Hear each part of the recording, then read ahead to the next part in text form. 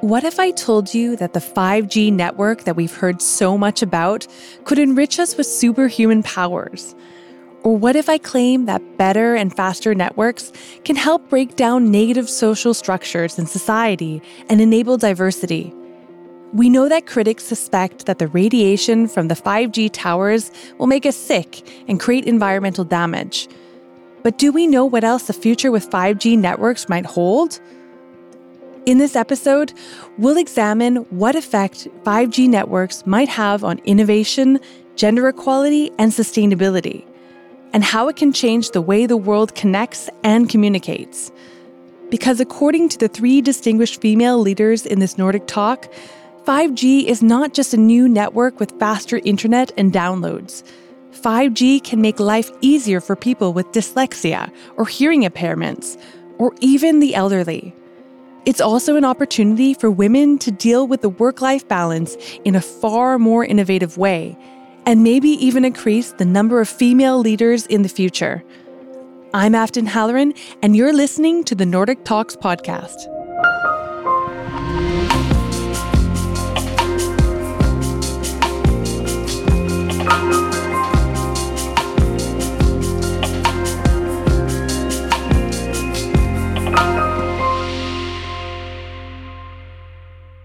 I see the future with the 5G will be an era of superhumans.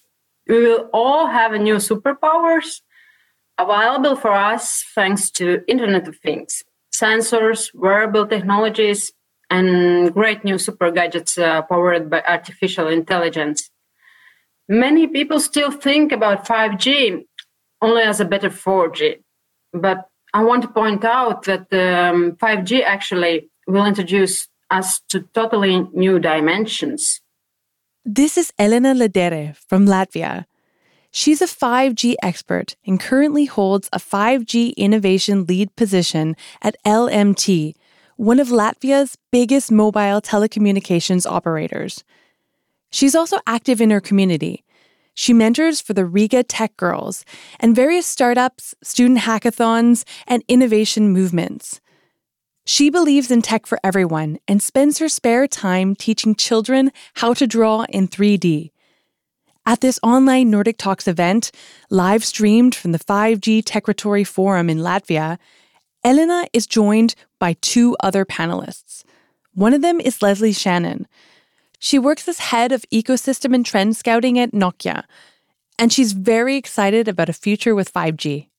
These are the early kinds of things that are going to give us superhuman powers. And so I think sensory augmentation with head-mounted devices that are ultimately augmented reality devices that give us information about the world as we move through it, that's going to totally change the relationship between humans and computers. And that's going to be the lasting legacy of 5G. It's going to be getting us away from using screens, 2D screens, and keyboards as our main computer interface and changing to having our computing and our understanding of the world integrated with the world as we move through it and as something that we can perceive, just in a very natural way that we speak and we gesture to. And keyboard, what's that? In her job, Leslie investigates new technologies, including virtual reality, artificial intelligence, self-driving cars, robotics, and even drones. As Nokia's head trend scout, I tell you, a huge amount of the scouting work that I do, I can do it without even leaving my house, just by going upstairs and seeing what my kids are doing in their bedrooms. Because I've got 2 boys and they're both teenagers and they're both into gaming. And gaming, it's not just about playing games. This is actually the beginning of alternate virtual worlds that more and more of us are going to be spending more and more time in. For example, about 5 years ago, I'd say, my children, the money that they got from their allowance, they would spend on physical things, mostly Legos. But now, as they're in their teens, almost every single dollar that they get, that they earn or get in their allowance, goes to digital goods. It goes to things that they buy avatars or skins for themselves in some of the games, or computer equipment. My 12-year-old just bought an expensive microphone so that it could enable his own Twitch stream that he has. Everything, and they do all of their, not now, especially with COVID, all of their schooling goes through the computer and that virtual classroom, all of their entertainment, all of their socializing, all of their social stuff is done through that computer. And far from it being a limiting thing, it actually is really opening up their minds and making them more global than I ever was at that age, because they're seeing all kinds of content from other people around the world on YouTube. You know, my kids can do a pretty good Australian accent. I don't know how many Australian accents I'd even heard when I was their age. And so there's a direct connection to other people that's happening in the youth of today. There's the use of technology, there's the comfort with technology and the comfort with these new worlds, and the concept of digital goods, and the fact that if I buy something in the digital space, it still has value. Even if I can't physically touch it here, it still has value to me. Our economies are going to shift hugely as a result of this kind of thing. And, and 5G is the absolute enabler of all of this. When we increase our use of technology, it also means that we'll need more data centers to support the countless connected devices. In fact, a recent study from the Danish Council of Climate Change shows that the amount of electricity needed to cool data centers and server rooms is expected to increase, so much that it will be challenging to cover the demand with renewable energy in the future. Sofia Alomsson, an advisor at Nordic Energy Research, points out that it's vital to secure a sustainable energy source before we digitalize our societies any further, because we still want to reach the Paris Agreement, superhuman powers or not. So for digitalization, this has implications that kind of goes both ways, because to be able to digitalize and, for example, run a large data storage center, the access to stable energy is crucial. And then thanks to the digital solutions such as 5G, the grid can become even more stable and robust to secure this supply. So it's kind of a mutual dependence. But then, of course, when everything is suddenly online, it's also raising these questions about vulnerabilities such as cybersecurity and the crucial infrastructure. So just to sum up for me, I would say that the ongoing energy transition needs to happen really close to the digital innovation so that they can kind of develop together.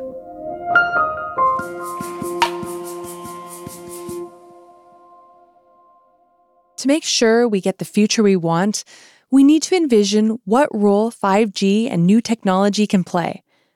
According to our speakers, a faster and better network enables endless opportunities and more accessible technology that can make life a little easier for elderly people who are not used to handling all these new electronic devices.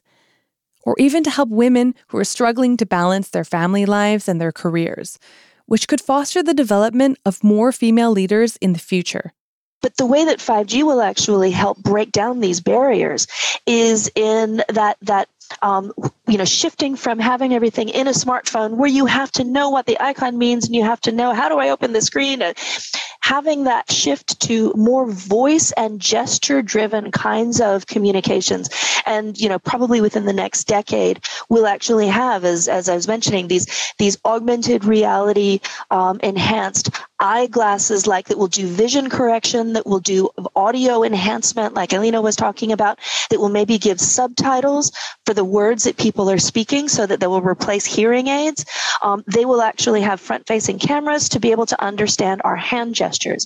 And with that kind of a thing, that will enable the elderly and the very young and the illiterate, people who may not be able to use smartphones or the internet now, to be able to just say, Alexa, deliver pizza from my favorite place at 5:00 tonight, or to have menus that are, in front of you that you can touch and swipe, Minority Report style.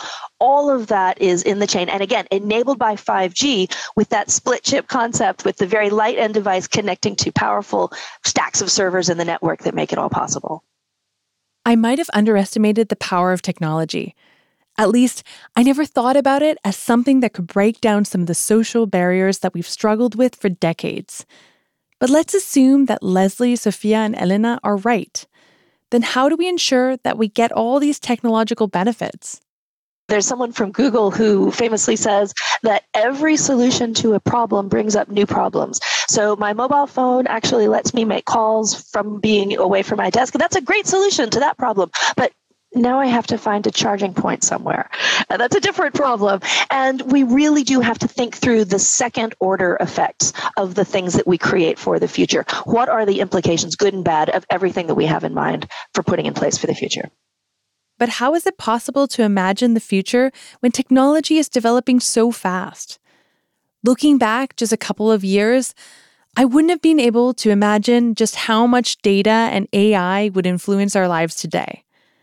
But to take the necessary steps and ensure both social and environmental sustainability, we need to know what lies ahead. Here's Sophia. At Nordic Energy Research, we work a lot with different scenarios and outlooks for the energy sector, where we kind of envision the future and point at different opportunities, and these are the options and so on. And we're doing this because we want, it's a way of saying, are we on track? And ensure that we are not falling behind, because we are in fact trying to reach the Paris goals, which are in the future, but not really that far ahead. So thinking about the future is to find opportunities and at the same time looking at where we are right now to see, okay, we need to speed this up. But then I would also like to mention, since we are talking about the future and it has all these amazing positive visions, we really must do, what we really must do is to envision also the potential negative side effects of these different scenarios. Because I think also the smartest and most environmentally friendly new innovation thing, it might cause unexpected backlash if we haven't already envisioned it. So it shouldn't be unexpected to us, because we need to expect it to be able to actually prevent it if it's something that we don't desire. So do we desire superhuman powers, night vision, and self-driving cars? And will the future of technology take nature and climate into account? There's a saying in English that if you don't know where you're going, then you're never going to get there.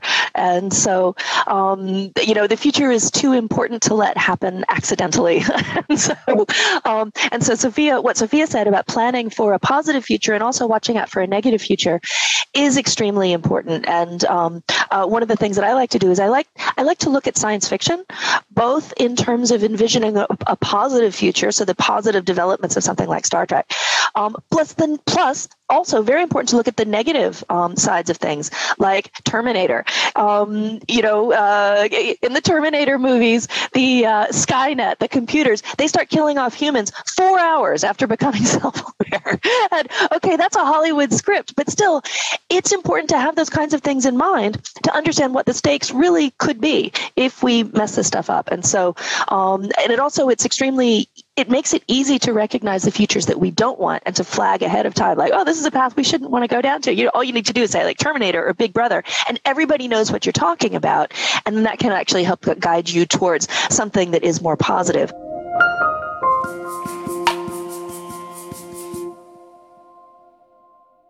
Now back to the claim that 5G can address societal inequalities.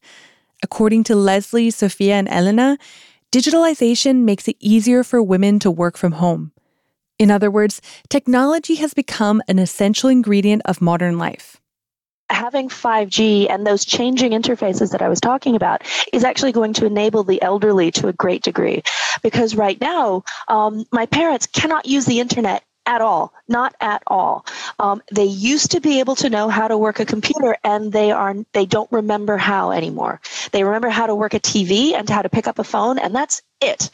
And so they can't call an Uber. They can't have food delivered to them from a restaurant. All these things that we're starting to take for granted, they don't know. Like my mom was trying to get the directions to a new doctor's office over the phone, and she asked the nurse, how do I get there? Because she doesn't have a smartphone and she doesn't have a map on her phone. And the nurse couldn't give her directions. Literally could not get, because the new world needs to be able to talk to the older world. And we've gotten so used to our devices and our gadgets that we forget that there's people who don't have them. That's why Leslie, Sophia, and Elena each have their own way of inspiring kids, women, and the elderly to get the most out of 5G and other technologies. This is Sophia. I'm involved in a network for women in the energy sector, which is called Nordic Energy Equality Network. And we try to highlight women's position in this sector because quite male-dominated. So we are currently doing a report on gender diversity and gender balance at organization level in the energy sector. And we look at both business and academia and authorities and so on. And then, for example, we look at if these organizations have a gender equality policy, gender equality strategy, or something similar. And of course, many of them do. But then the next question would be then how they actually implement it. Is this just a nice piece of paper saying that, oh, we believe that men and women are equal? Or is there actually a plan? Do you have any goals? Okay, good, you have goals. What do you do to actually follow up on these goals? Do you have an annual evaluation, or how do you measure it, and so on? So it's all about really if you actually walk the talk. And I also think it's important that organizations have these discussions continuously, because frankly, some might be uncomfortable speaking about gender and diversity issues since they simply are not used to it. So I think the more we just talk about it, the more it will become a natural thing. And then not to forget that change can often come up by what might initially be an uncomfortable situation or a conversation. And the other thing is actually... This is Elena. That it is very important to introduce the technologies, a wide range of skills, not only coding, and as it is actually seen by many people, especially with the 5G, actually, with the background of different industries, you just need to learn at least basic skills and basic principles for technologies, and then you can just with your idea actually very easily build or do something with 5G. In the Nordics, we have a long tradition of welfare. We pay our taxes, and we expect the government to deliver free education, daycare institutions, and free access to hospitals and treatments in return. In other words, we expect the state to take care of our kids and the elderly when we go to work. But while we've made a lot of progress, women are still spending much of their time at home taking care of kids. This is Leslie's perspective on how technology can help change that. As a woman, I have children, and I now have elderly parents. And the care of both of those, it's called the sandwich generation. They fall to me. And that actually takes away from my ability to work. And so my workplace needs to understand that. Happily, my company does. I'm in a hotel room in Washington, D.C., because I've had to fly to the East Coast so I can look after my parents. And I have to be in quarantine for 14 days before I can be with them. And Nokia understands this and allows me to do the work from the hotel room and then from my parents' house later on. And so, giving me that ability, and happily having, good work leave possibilities if my parents really fall ill and I have to take work leave to care for them. Nokia will understand that. Not many tech companies have those kinds of policies, at least in the United States, because they're run by young men and even young women who haven't experienced this and don't understand. These are the kinds of things that make women leave the workforce entirely. And because if the pressure comes between work and a family, many women will take family, and then they will not reach the top. And so companies need to be aware of that and to support the women because, honey, I'm your future, okay? Yeah, I just wanted to completely agree with you. This is Sophia. And I also think these social norms, they won't just go away just because we are shifting, doing this digital revolution, or we need to address them, such as women spending more time on housework and childcare. And right now, as we are in the middle of being forced to work from home, a lot of us, this must be the perfect time for employers to make adaptations for a more family-friendly workplace where the staff can actually combine work and family life.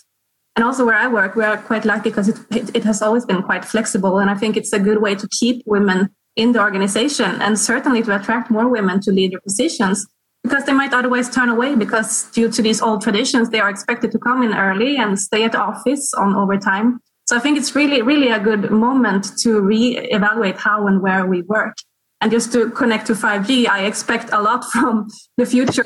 No more interruptions, no more blurry camera pictures. It's going to be revolutionizing, I hope, to the home office.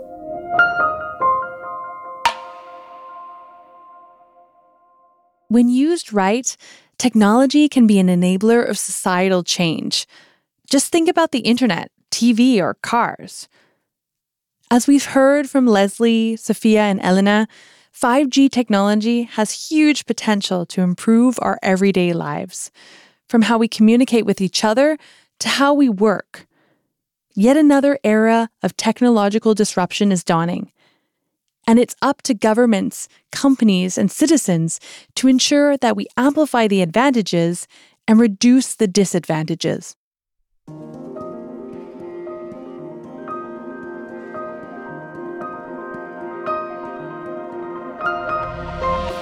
If you want to arrange your own Nordic Talks event, you can read more at nordictalks.com. I'm Afton Halloran, and thanks for listening to the Nordic Talks podcast.